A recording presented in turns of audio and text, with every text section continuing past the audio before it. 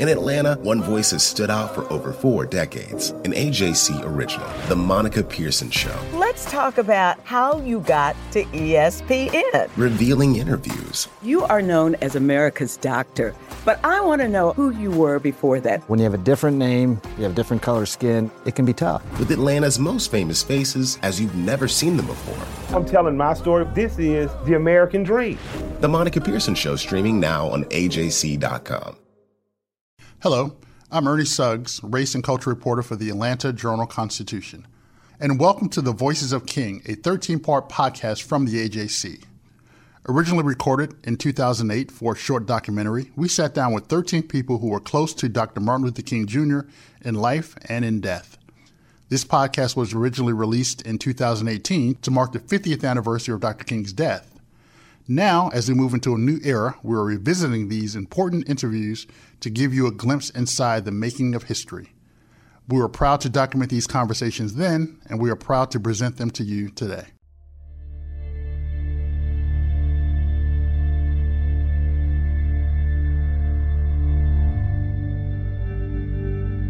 He went on to defy those who sought to kill him.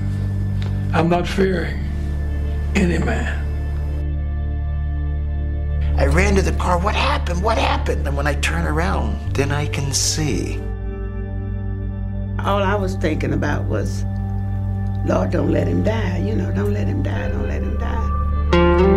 Martin Luther King was shot and was killed tonight in Memphis, Tennessee.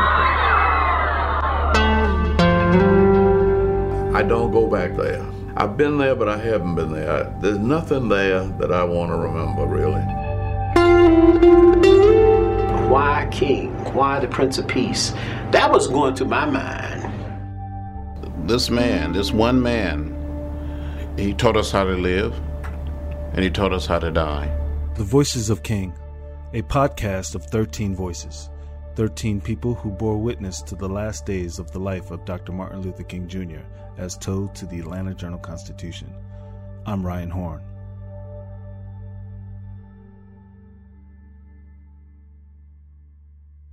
America met Bernice King on April 9, 1968. The youngest of Coretta and Martin Luther King Jr.'s 4 children, Bernice had just turned 5 years old 2 weeks earlier. But there she was, in a packed Ebenezer Baptist church, dressed in a white dress and draped across her mother's knees. Her mother wore a black dress and mourning veil. Her father was in a casket fewer than 5 feet away. Bernice King's eyes seemed distant, not noticing or caring that photographer Moneta Sleet Jr. was capturing her most vulnerable moment. In a 2008 interview with Bernice, she remembers the emotions of that day. AJC reporter Ernie Suggs conducted the interview with Bernice. Bernice King's kind of a rise as a kind of major figure in Atlanta has kind of come over the last 10 years. When I first moved here in 97, 98, Martin and Dexter were kind of the faces of the family. They were, Dexter ran the King estate. Martin Luther King had the name. Dexter looked like him. And Bernice was kind of like the young sister who was kind of, doing her thing. But it hasn't been until like over the last 10 years, kind of like after this interview, that she has kind of emerged as this national figure. She's an amazing speaker. She's an amazing, theologian. She now runs the King Center. So, over the last few years, when you think about the King family, when you think about the King legacy, she's the one who's carrying it out. That was not necessarily the case in 1997 because, she was the young sister. I think Yolanda was still alive then. So she was kind of the young kind of, the baby. But now she's kind of risen as kind of, the queen of the King family. Bernice A. King, I'm the youngest daughter and child of Martin Luther King Jr. and Coretta Scott King. And just before my father passed or was assassinated on April 4th, I had celebrated my 5th birthday. It was actually 7 days prior to. He died on Thursday, April 4th, 1968. Well, Thursday, March 28th, 1968, I had my last birthday with him being on this earth. And we did get an opportunity, not on that particular day because he was in Memphis leading a march for the sanitation workers, that unfortunately was infiltrated by some people, and there was violence and everything, and that's when he was planning to do another one on the Monday after his assassination. And so on March 29th, he returned home, and we got a chance to celebrate my birthday, so I did get to celebrate my last birthday in his lifetime with him. The first three and a half years of my life on this earth, my relationship with my father was a little distant, and in the fact that the year that I was born, 1963, was the same year that the nation zeroed in on what was happening in the South through the whole Birmingham demonstrations with the water hoses and the billy clubs and the dogs and the young people that were being treated so horrendously and unjustly. And with that happening, it called for a greater level of responsibility and travel on my father's behalf. And so he was away from home more often, 63 on, than he was prior to my birth. And so it was kind of like trying to figure out who he was. This man that enters in periodically. But through, the time that he spent trying to get me to warm up to him, probably going into my 4th year, I did begin to warm up to him. And don't have a lot of memories. Most of the stuff I've been told, like jumping off of the refrigerator into his arms. I was the envy of the household because I was the last born, and he did it with Yolanda. I'm not sure if he did it with Martin and Dexter. I think he did. But here I come along, and I take everybody's spot. So I get to jump off of the refrigerator into his arms, and it frightened my mom because, it's like, is he gonna really catch him? But I guess by the time I came along, he had enough practice. So those kind of things took place. But I remember especially, and I hold it as near and dear to my heart, when he would come off the road, he and I played a kissing game. And I would run up into his arms when he would come into the house. And he would say, "All righty, we're going to play the kissing game today." And he said, "Tell me, where is," at that time Martin was Marty's spot. And then he would say, "Where is Dexter's?" And he'd go through everybody's name, including mine. And my spot happened to be right on the forehead. And that was my bonding and my identification with him. And I thought it was so important because without that, I literally would have no, conscious memories of my father. I remember that as if it were yesterday. I remember when he passed, 2 or 3 or 4 years afterwards, it just seemed like such a small period of time, like literally that was taking place yesterday. And so that was really, my relationship. I remember him as just a fun-loving father. I do remember a few times the dinner table. I mean, we spent a lot of time. We don't do these things today as families, and we need to, but we spend a lot of time around the dining room table. And my father sat at the end of the table, and I kind of sat right in between he and my mom. And I remember so often there were these long, I think they're called onions. They're green onions. They have a bulb on the end and then a stem. And he would, before he even said the grace, he would kind of just pick it up and start chewing on it like it was celery. So I have that impression in my mind, in memory in my mind about my father. But that's it. Those are the only memories I have of him living. The day that he was killed assassinated on April the 4th. Again, I don't remember much. When my mother came home that night, I was already in the bed because it was very late at night. When they got the news finally, it was around 7-something, and they had already put me to bed. But what I do remember is that the day that they brought his body back to Atlanta, we met our mother at the airport and went up on the plane. And I remember saying to my mother, well, first she said, I asked her, where's my daddy? Because I was looking for him. And she said, he's in his casket in the back of the plane, asleep. Well, you know, first of all, that was a word I had never heard, casket. So I probably in my little mind was trying to figure out what is casket. And then I said, Mommy, Daddy's back. I hear Daddy back there breathing. And I guess for a kid it's like a snore maybe. And she said, no, he's not, you know. That's not what you hear, that's the plane. That's what she said. Okay, that was her response. I think she was trying to prepare me because after we left, we would be going to the funeral home. And she didn't want me to be in shock when I'm asking, where's my daddy? And the next thing, I just see him lying there in this casket. So she tried to lay out this whole notion of laying down stiff sleep in a casket. You know, when we got to the funeral home, I don't know what exactly happened, but apparently it was very perplexing at age 5, trying to put all this together. Asleep, this box that he's in, you know, a little 5-year-old. At that time, the kids are very smart today. I didn't quite understand. So I had all these different questions. And I remember one in particular, not on that particular day, which probably would have been somewhere around April 5th, when the body was brought back from Memphis. So this probably happened somewhere around the 6th. And I asked her, how was he gonna eat? Because again, remember the onion, the green onion, I remember. So how is Daddy gonna eat? And I don't remember her response.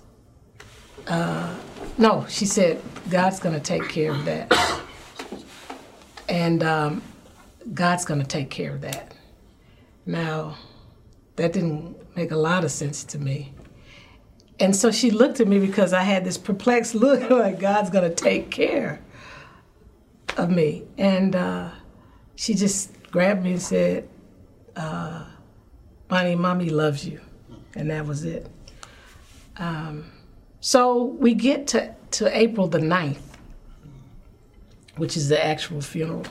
Now remember, no, I didn't tell you this. My mother told me before we got to the funeral home that my father wouldn't be able to speak to me. That's what he said. When we were on the airplane, he said he's asleep.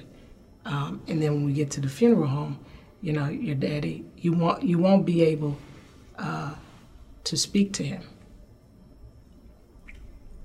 So we get to the funeral on April the 9th, and I'm hearing, in my mind, it's okay, he's asleep in his casket. I see him in his casket. He doesn't speak to me. She said he's not going to be able to speak to you. And we get to the funeral on April the 9th.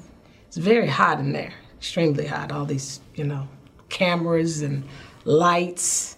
I remember that so well, surrounded by all these cameras and lights, and just so hot. And I know I was going in and out of sleep on her lap. And at the time in the funeral, when they inserted the message that he delivered on February 4th, 1968 at Ebenezer, entitled Drum Major Instinct, the latter part of that message is where it almost like he delivered his own funeral. He said, if any around when I have to meet my day, tell him I don't want a long funeral.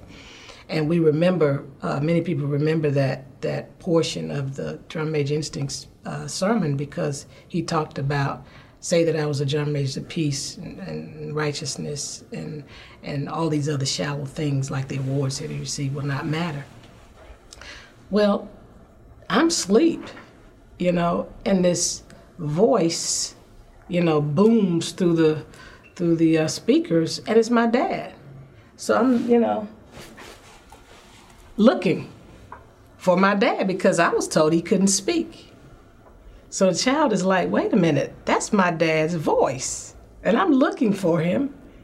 Of course, I don't find him, you know, I don't see him in the form, you know, outside of that casket. And my mother said I even had this look as if he was coming up out of the casket, you know, like almost a terrified type of look. So I remember that distinctly that day. And then, of course, you know, after the funeral was over, we left out of the church and we prepared to march to Morehouse. And I can't remember who carried me on their shoulders, whether it was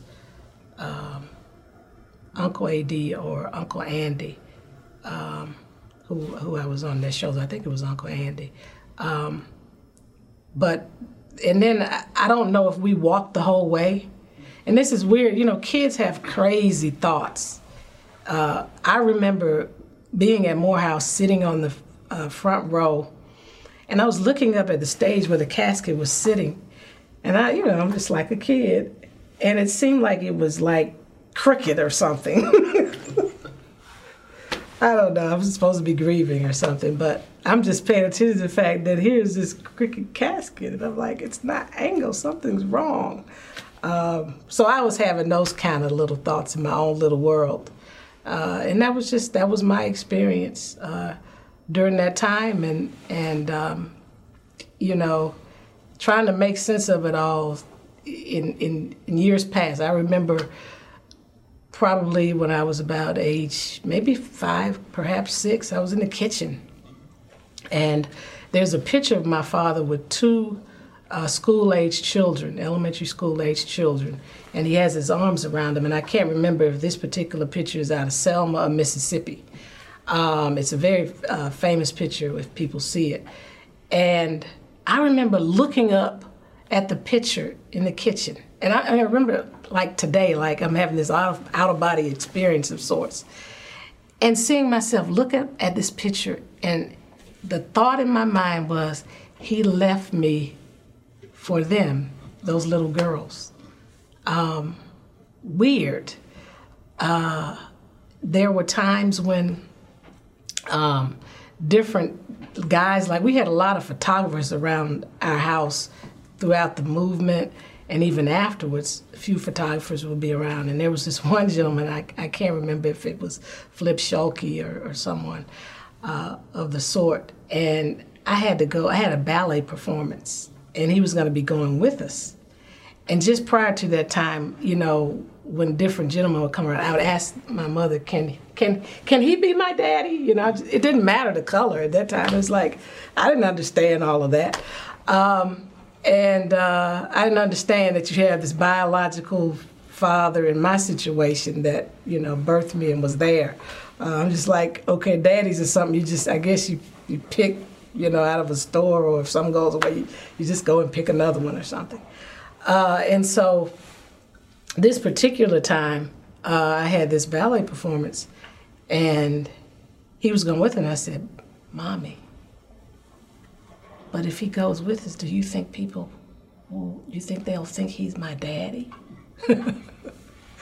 So I spent so many years kind of like looking for, you know, my daddy until, of course, my teen years, when I came into a full understanding of who he was and, you know, really what he represented to not just us as a family, but to the nation and world as a whole. I was going to ask you, when you kind of started that, but when did you realize or fully understand what had happened, and when did you fully understand who your father was in terms of what he did? You know, I spent my childhood, my mother spent a lot of time talking to us about our father and not hating the person who killed our father. Talked a lot about forgiving the person. And an interesting thing, she didn't just talk about it, she lived this herself. She was just such an extraordinary vessel of love, unconditional love and forgiveness. She talked about the sacrifices, and she would always remind us, she loved to invoke your father, your father. It was almost like here's a single mother trying to raise the kids that she's left with without this male presence. And using his teachings to invoke his presence in the house, to kind of assist her. So, she would talk about things like the abbreviated version in the Bible about, the greatest of you is a servant of you all. The importance of serving humanity and serving other people, and that's what your father did.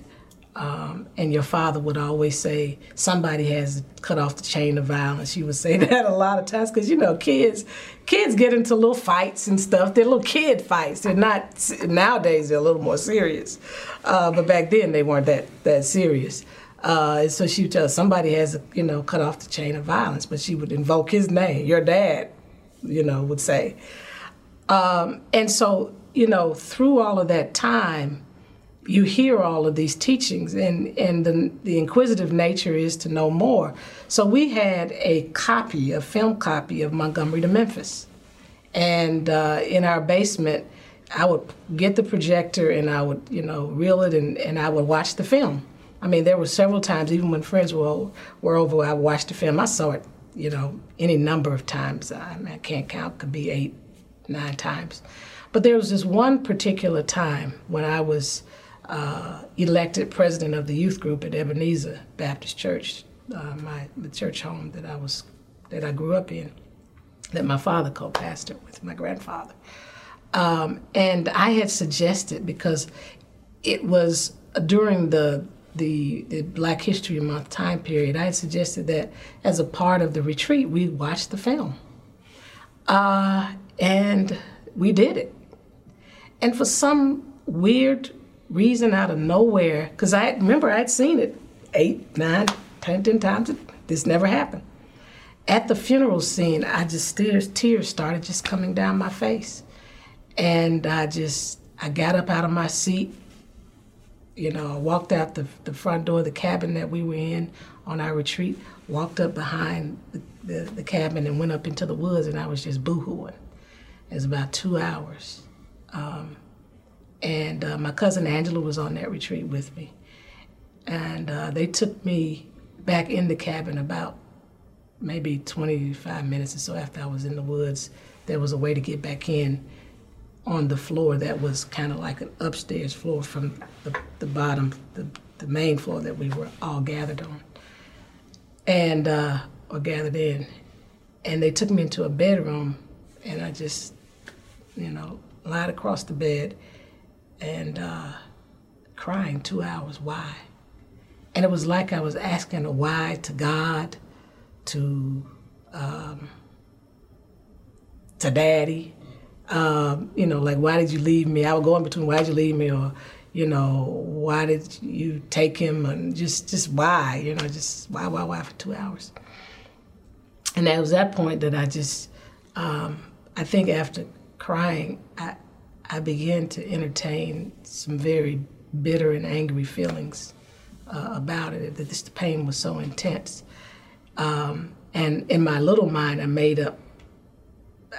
the decision that I was through with church and God. Now that's just in my mind because I'm still in my mother's house. But it was that experience that really put him in an entire context for me. Because when you watch that documentary, Montgomery to Memphis, and you see the succession of events, and you see his involvement throughout, and what he was trying to do by elevating not just a people but a nation to a what I call as a godly consciousness, and you see the sacrifices that he and so many others made, and then to be cut down like that at a young age, and you're at 16 by this time. I'm looking at certain things in our society and feeling like, well, who's really not just the work my mother was doing, but I was thinking in a more unified context, who's really carrying that work? I mean, why isn't our community more banded together and continuing this work? Why are we so scattered? So that anger, at black people at that time, because I felt like they weren't carrying forth the work, and I was angry at white people in my mind, because you generalize a lot of times when you're in pain. So at that time, it was like the white people were responsible for his death, and I was angry at God because I felt like, you're God, you're supposed to be able to stop things like this. And then I had a little anger at my mom because I felt, not the truth, but it was just a feeling that, she had to leave and go carry on the work, and certainly at this age, I understand and really thank God she did do that. And then I was probably angry at me, but not fully sure why I was angry at me.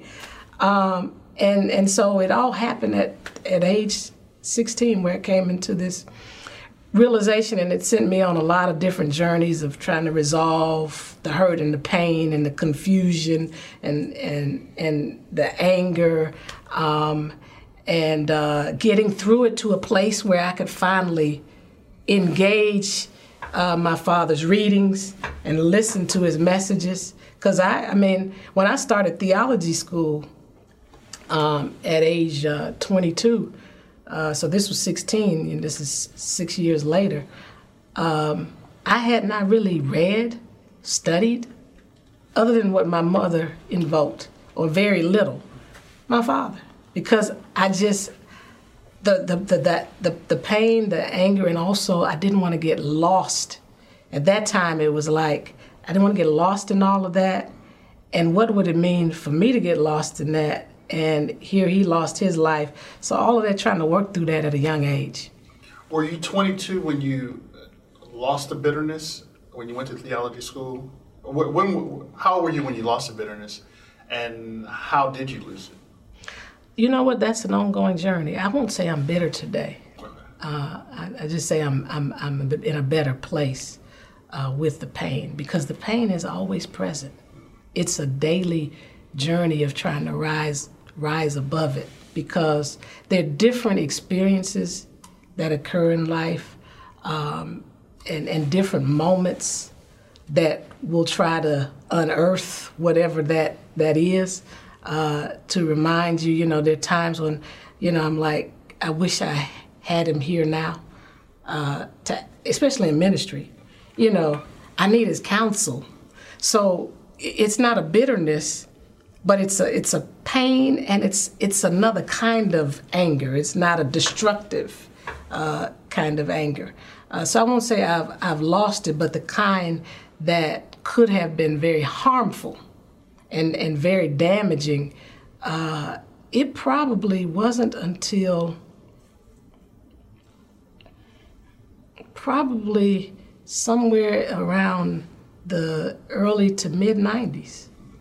And it was because of the ministry that I was involved in at the time at Greater Rising Star Baptist Church here in Atlanta, and a lot of the teachings of the pastor there, and he became kind of another kind of embodiment of this whole unconditional love that my mother exuded, my father exuded, and my mother then exuded for me as a child, and then reinforced by a man of God like my father was a man of God. So I almost needed a relationship with a pastor who had that and was intent on teaching that to other people, to go through a kind of healing process and look at things a little bit differently. So it's, I don't know the exact target date, but I would say somewhere around the early 92 to 95 time period. When we come back, Bernice King talks about how her family coped without Dr. King. The AJC's trusted veteran political voices, Greg Bluestein, Patricia Murphy, Tia Mitchell, and Bill Nigett, are the essential source for Georgia politics. The Atlanta Journal-Constitution's Politically Georgia. Sign up for the newsletter, download the podcast, subscribe to the AJC. I'm Ernie Suggs. And I'm Nedra Ravone. Atlanta has been known as the Black Mecca for so many years, but that means something different to everybody. It means everything to me. Every day I wake up, I learn something new. Well, you all can learn something new by subscribing to the Atlanta Journal-Constitution's new newsletter called Unapologetically ATL. It's all about the people, the events, and the entertainment happening in Metro Atlanta that Black people might want to know about. So subscribe today at www.ajc.com/unapologetically Unapologetically ATL. Welcome back to the Voices of King. We continue with the 2008 interview with Dr. Bernice King. Now, a lot of people, especially in Atlanta, think they know your family. And, you know, to a certain extent we do. But talk a little bit about just how this event, your father's, his legacy and his death impacted your family, and particularly your mother, and how, I mean, because one of the things that we don't really think about is your mother was really a single mother, raising 4 kids. Talk about how your family has gone through the last 40 years. Well, you know, my mother had an incredible ability to understand suffering, and because of that, I never really saw my mother cry, which means, in a real sense, we as children modeled her, and therefore we didn't really grieve his death because we were taught that the life that he lived, the sacrifice that he made, was to better and to elevate our nation and our world. And in a sense that his death was redemptive for so many people. And because of that, the grieving was awkward.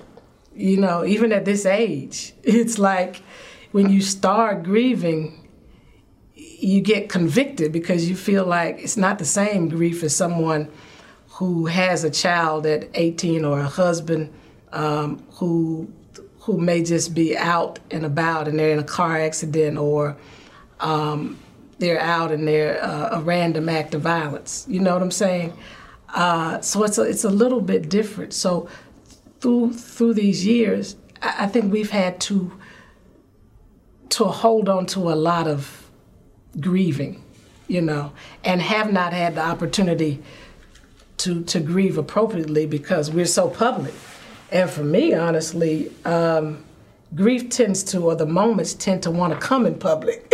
When you're at home by yourself, they don't come. It's like you want to, can I just cry right now? And it won't come. It just happens to come, you know, in this inopportune time. That's one of the things.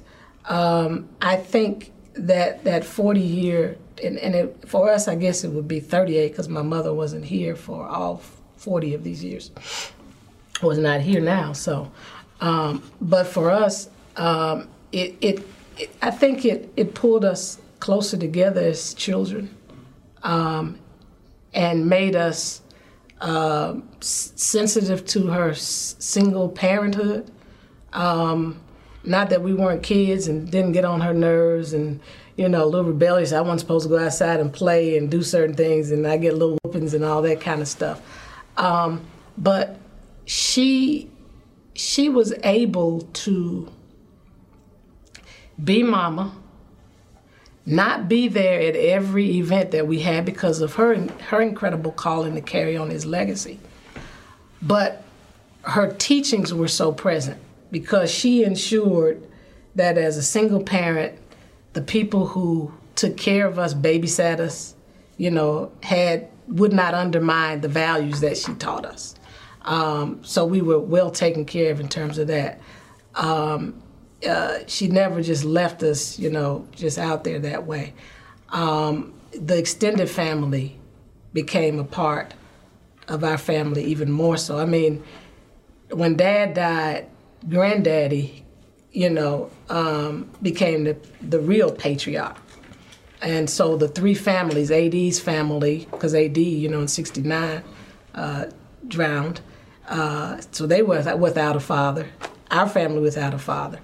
And so you had Aunt Christine and Uncle Isaac and their children. So I spent some time sometimes at Aunt Christine's house, especially on weekends because of church, so I could go to church with them. So we had a lot of extended family support from the church, etc.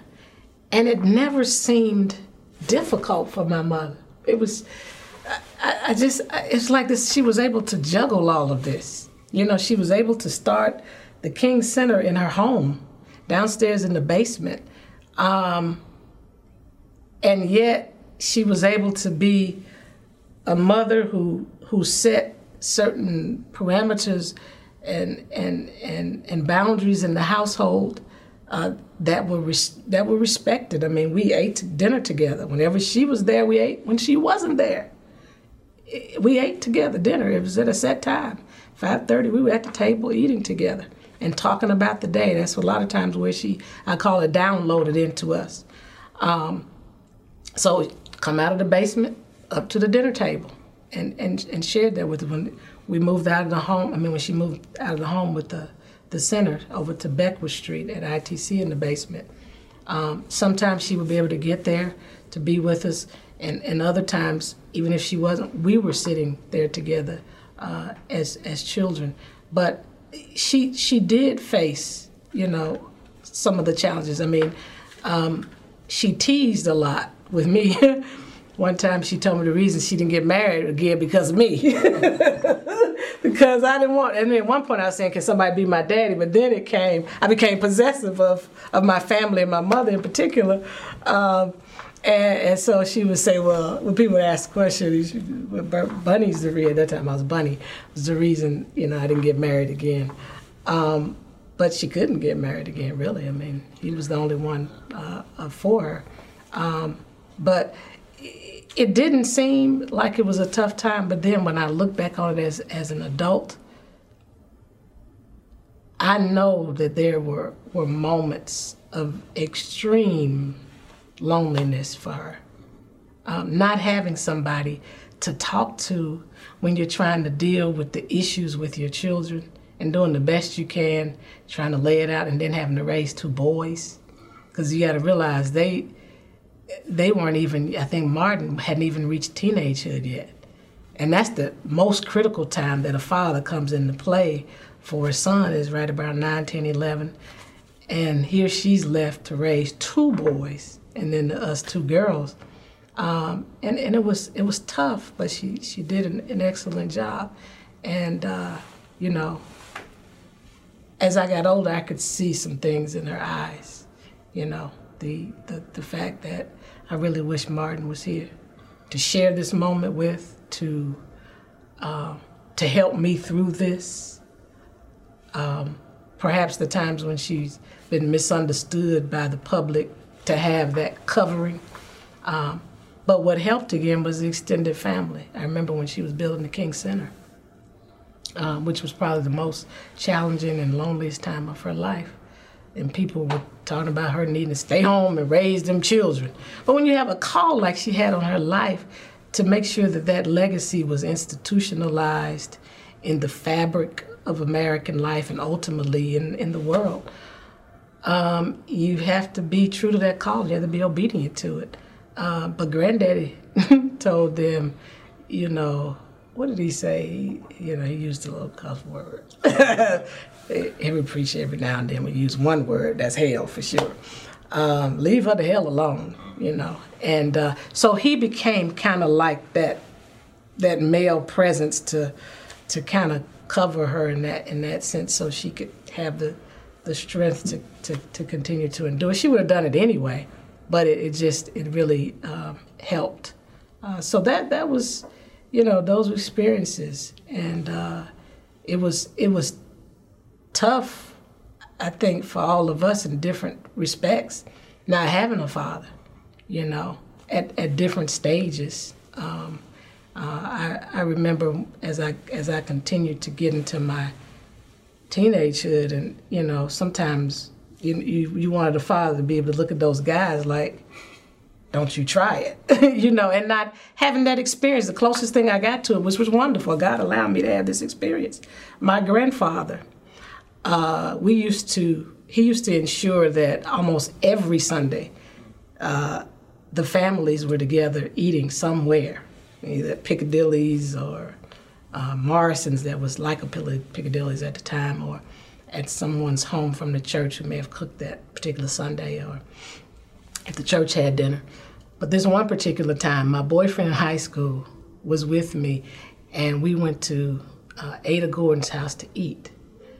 And boy, he sat at the table and grilled him.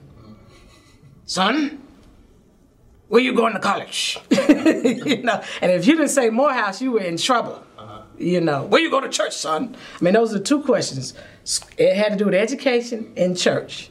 If you answered them right, you were all right with him, but he didn't have to answer right, so he was in trouble. But so I got a little bit of the experience to be able to hold and cherish. But still, it's nothing like having that father here in that role for me. And it was different for each one of us. I remember, you know, my sister talked about how at age 30, she was sitting outside in her car outside the King Center.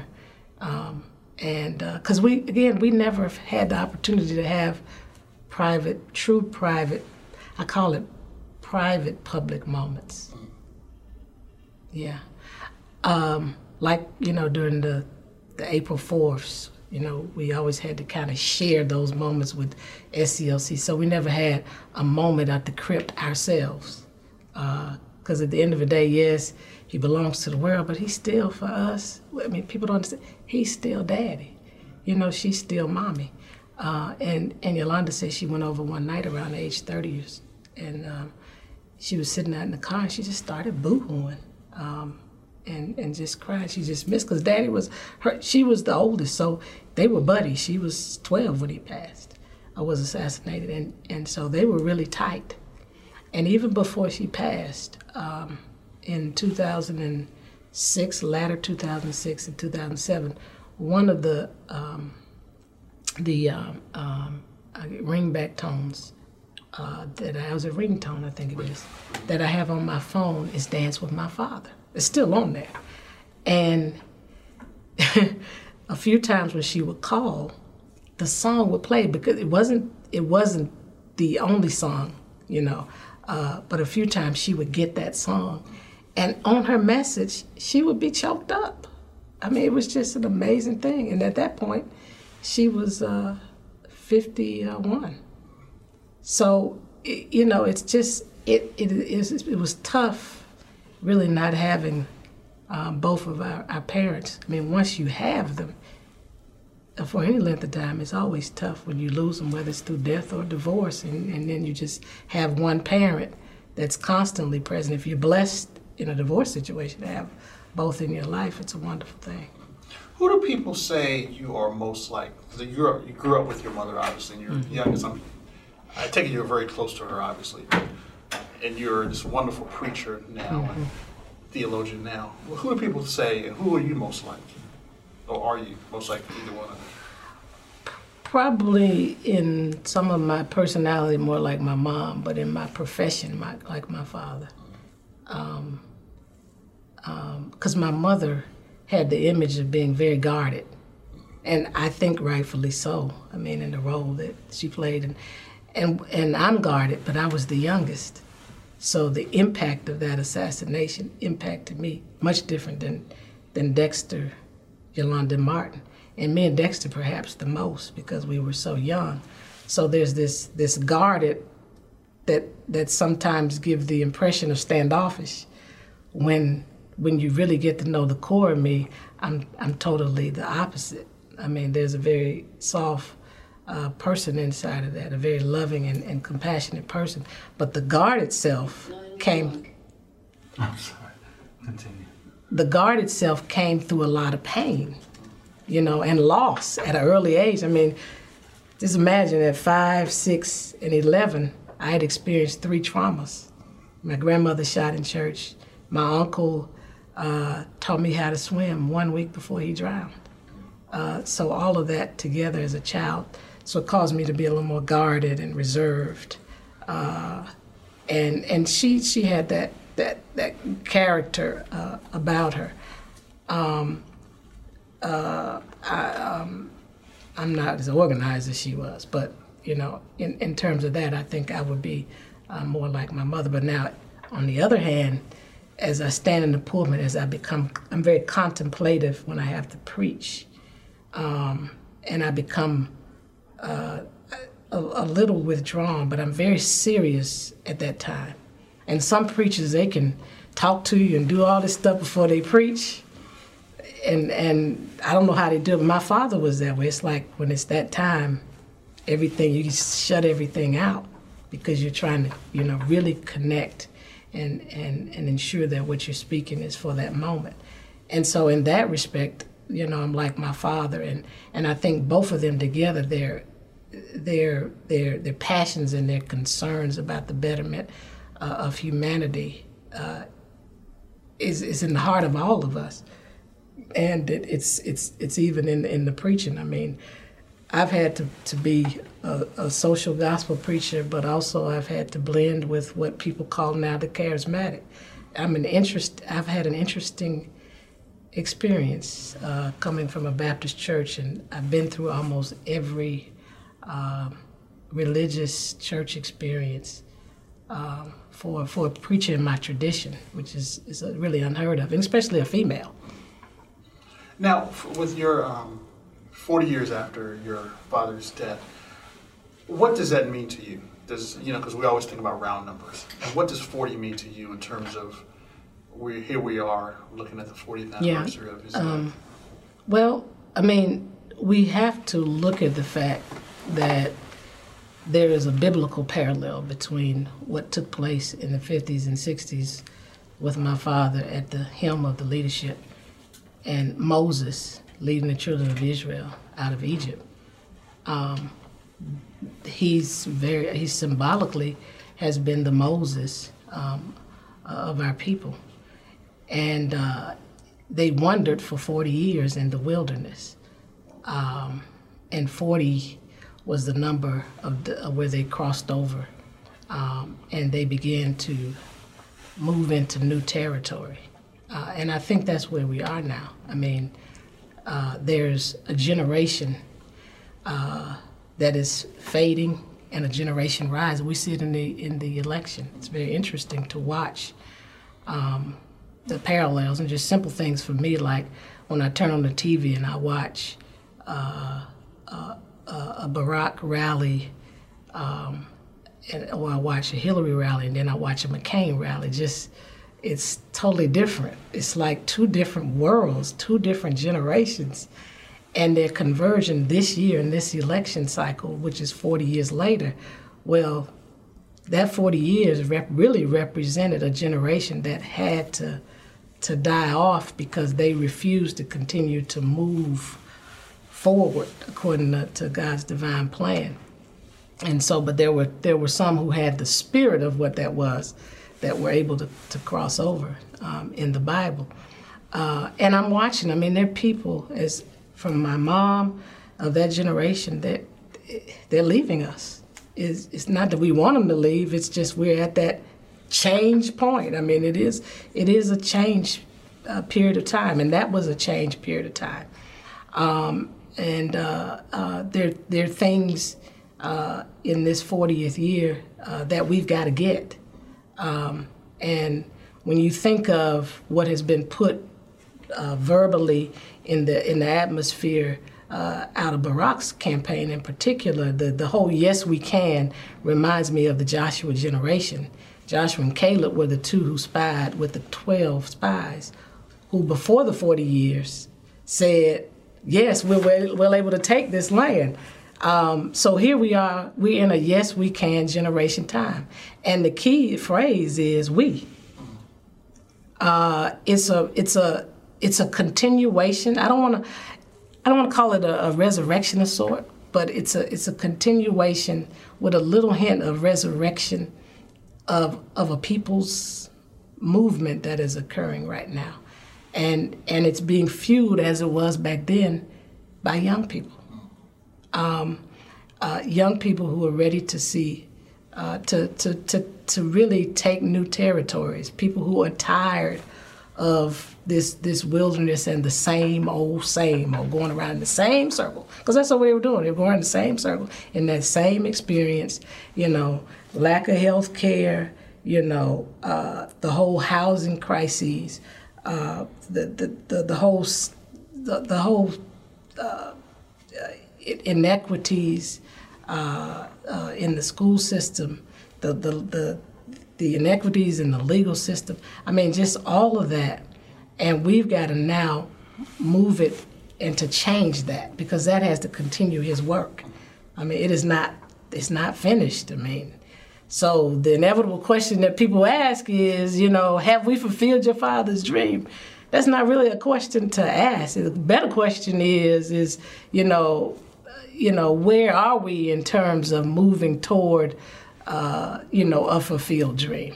And certainly we have made a lot of progress. I mean, the fact that we see a presidency now of an African American and different races rallying around is an indicator that we've made some different progress. But we still have to deal with the great racial divide, the serious economic inequities that continue to persist in this time. What would your I don't know if your mother knew Barack Obama. I know she knew. She did. She actually had a conversation with him about what's going on right now with the election. Honestly, my mother had a conversation, met him here in Atlanta. Was it John Lewis's birthday? I think so. Okay. And but before meeting him, she heard him speak at the convention in 2004. And if you were with her after that, the way she talked about him, she was very excited about him. She said, "I think we have somebody." Cause she called. She said, Did you hear the Senator Obama from Chicago?" I said, "I don't think I had heard his speech." I said, "No." She said, "I'm telling you, I think we have somebody." And it was whenever she felt that somebody represented the spirit of the movement or the spirit of my father, she had this kind of giddy way about her. And she was like that with him. I don't know if she would have endorsed him because she had a personal philosophy of not endorsing political candidates, but she felt very good about him, and I think she would be very excited about his candidacy and about what's happening, in particular, what's happening with young people. Whether he wins or not, what has happened with young people is the most critical thing. There's this, I call it a revival of such, and it's going to take the responsibility of those of us who are a little bit older. I call myself a bridge between the two generations, to ensure that we help to continue the momentum of what's taking place out of that generation. There's this desire to really rise up and continue to move this nation into its greatness, or to continue to perpetuate that and to change whatever threatens that. That's what you see now in this generation.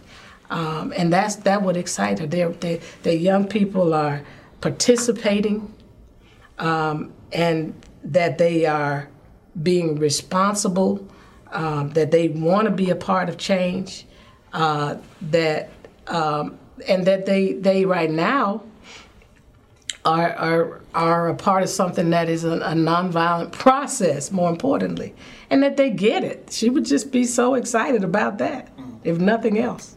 Okay. Now, I know our time is short. How should people think about April 4th? I know that I know we celebrate your father's birthday, but how should we think about April 4th, or should we think about April 4th? I think we, particularly this year, I think we have to think about April 4th, because I think April 4th is a marker for some change. It's kind of like the threshold. Things have been in the atmosphere, but it's like now, as of April 4th, some things are going to be, I believe, escalated. And because whether America wants to acknowledge it or not, Dr. King was a prophet. And you are held accountable for the prophets that God sends to your nation. And we're held accountable to everything that he spoke that has not been fulfilled, that has not been addressed. And there's resonances of that today. And so April 4th, 40 years later, is a time of serious rededication for some people. For other people, it's a time of getting very serious about being a responsible American. That we have to take responsibility now for our nation. We can't we're all a part of this. So it's kind of like April 4th to me is like a clarion call for everyone to make a commitment to moving America, I don't want to say toward the promised land, but moving us in the direction of truly making America what America spoke about or put on paper from every generation and every race. It's our responsibility now. And so yes, we not just the birthday, but that bullet reminds us that he made the sacrifice. What sacrifice am I willing to make? And as he would say, if you haven't found something worth dying for, you're not fit to live. So it's time to make a decision. What am I going to do for the next generation? You can be 15 and make that decision. Because if you're living and breathing on this earth, and as long as the earth does remain, there will be another generation behind you. And we all have a responsibility to make sure that what we pass on to them is worth passing on. All right. What I want to say about remembering April 4th is, I think April 4th is important because it reminds us over and over again of the unfinished work. Because we have to remember he was cut short in the middle of some unfinished work as it relates to a lot of the economic issues. And if we look at today, racism is very much still an issue, but the twin of that is even these economic inequities. And he talked about the two being tied together. But he was in the midst in Memphis of getting ready to lead this Poor People's Campaign. He was just leaving the whole Chicago area, dealing with the housing issue, and even dealing with corporations on their social responsibility. And there's a lot of discussion about corporations now in terms of their social responsibility of being in certain communities and what are they going to give back.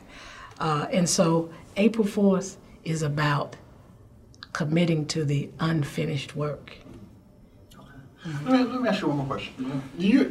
What do you think about when you look at that photo of you and your mother at the funeral? I think it was taken by either Flip Shoki or Manita Sleep. Manita Sleep. Do you remember, what I'm talking about? Mm-hmm. What do you think about that photo? I mean, I think it won a Pulitzer, right? It did. Yeah. But do you remember anything from that photo? Do I remember being asleep? Yeah, I remember being asleep on the photo.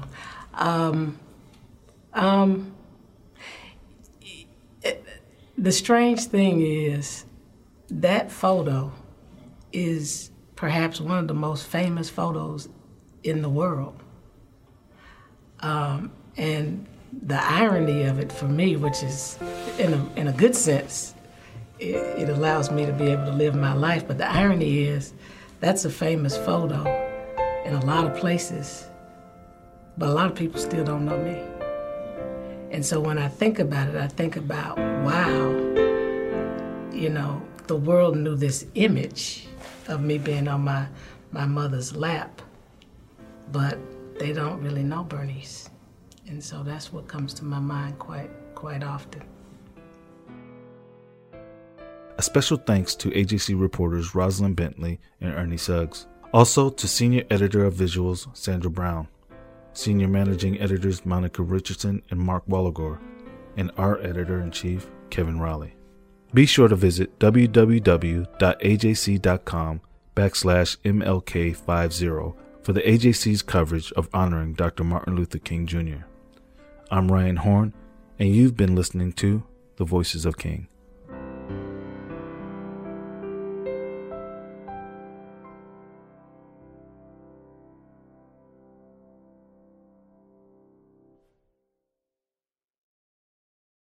Hip-hop is a product of black people.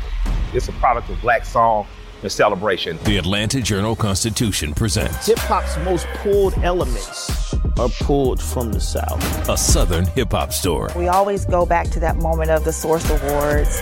Everybody wants your rhythm, but they don't want your blues. The biggest names in hip-hop. Atlanta is still the mecca for hip-hop. 50 years. No one can deny one film. The power of the South now. The South got something to say. Streaming now at ajc.com/hiphop. Donald Trump has been indicted in Atlanta. We have so many court dockets to follow, but we haven't really seen anything yet. The Atlanta Journal-Constitution has covered every moment of this historic case. I've been writing about this investigation for 2.5 years. Our team is led by reporters Bill Rankin and Tamar Hallerman. Follow our coverage on ajc.com and listen to new in-depth episodes of the award-winning podcast, Breakdown, The Trump Indictment, only from the Atlanta Journal-Constitution.